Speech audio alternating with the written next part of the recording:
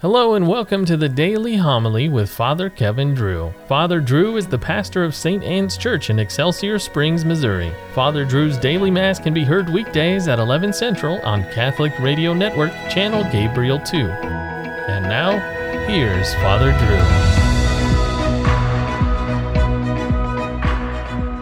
Drew. A reading from the letter of St. John.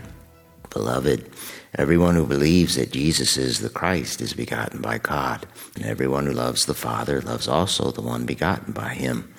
In this way we know that we love the children of God, when we love God and obey his commandments. For the love of God is this, that we keep his commandments. And his commandments are not burdensome, for whoever is begotten by God conquers the world, and the victory that conquers the world is our faith.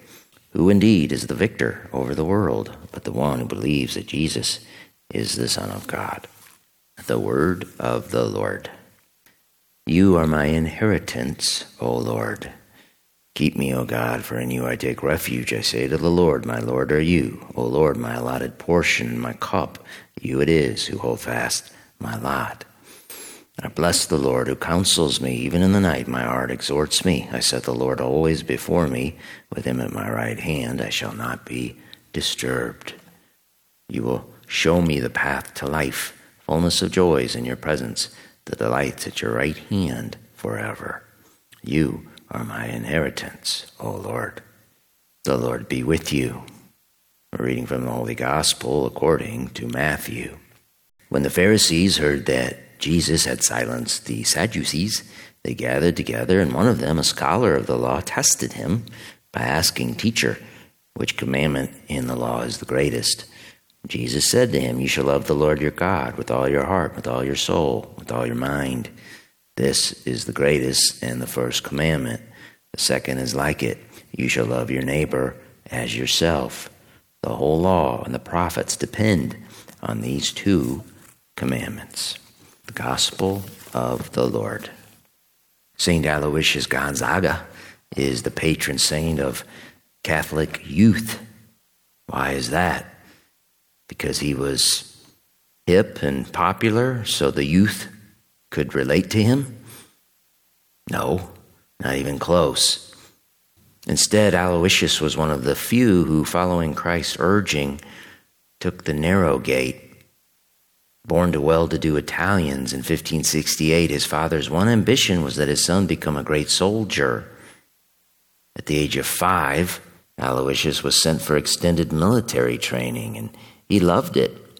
But at the age of 7, he had a spiritual awakening, and Aloysius started praying constantly. At the age of 12, Aloysius started living like a monk, fasting 3 days a week on bread and water, scourging himself with a whip, and rising at midnight to pray on a stone floor in a room he refused to have heated.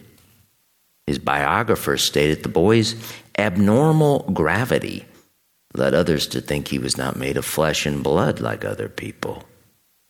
And when Aloysius resolved to become a Jesuit, his father became furious. He threatened to have him flogged.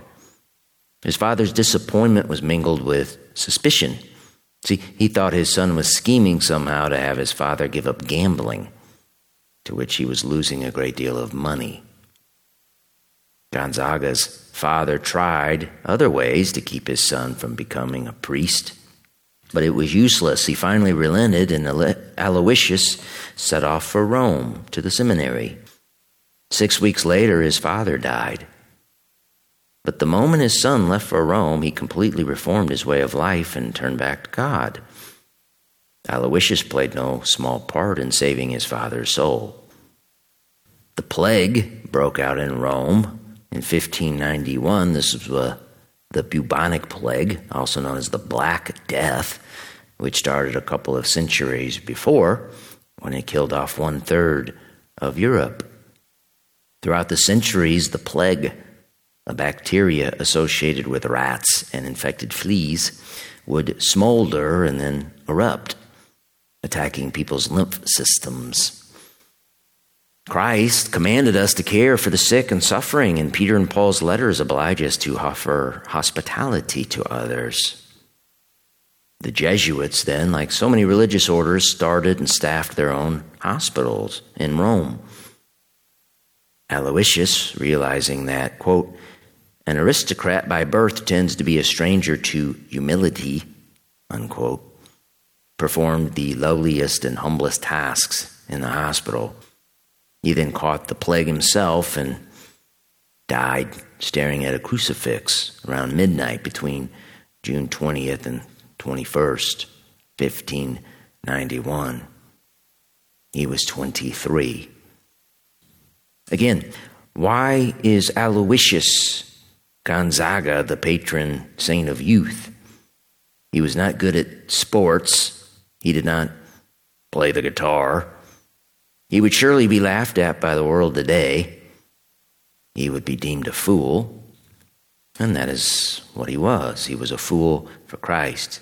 We honor and pray to Aloysius Gonzaga that we can keep our focus in a world infected by the plague of paganism, a world traveling on a wide highway that leads to destruction. Let us pray that we can always have the strength of mind to take the narrow gate, the road Christ stated too few of us take. The road Christ preached leads to life.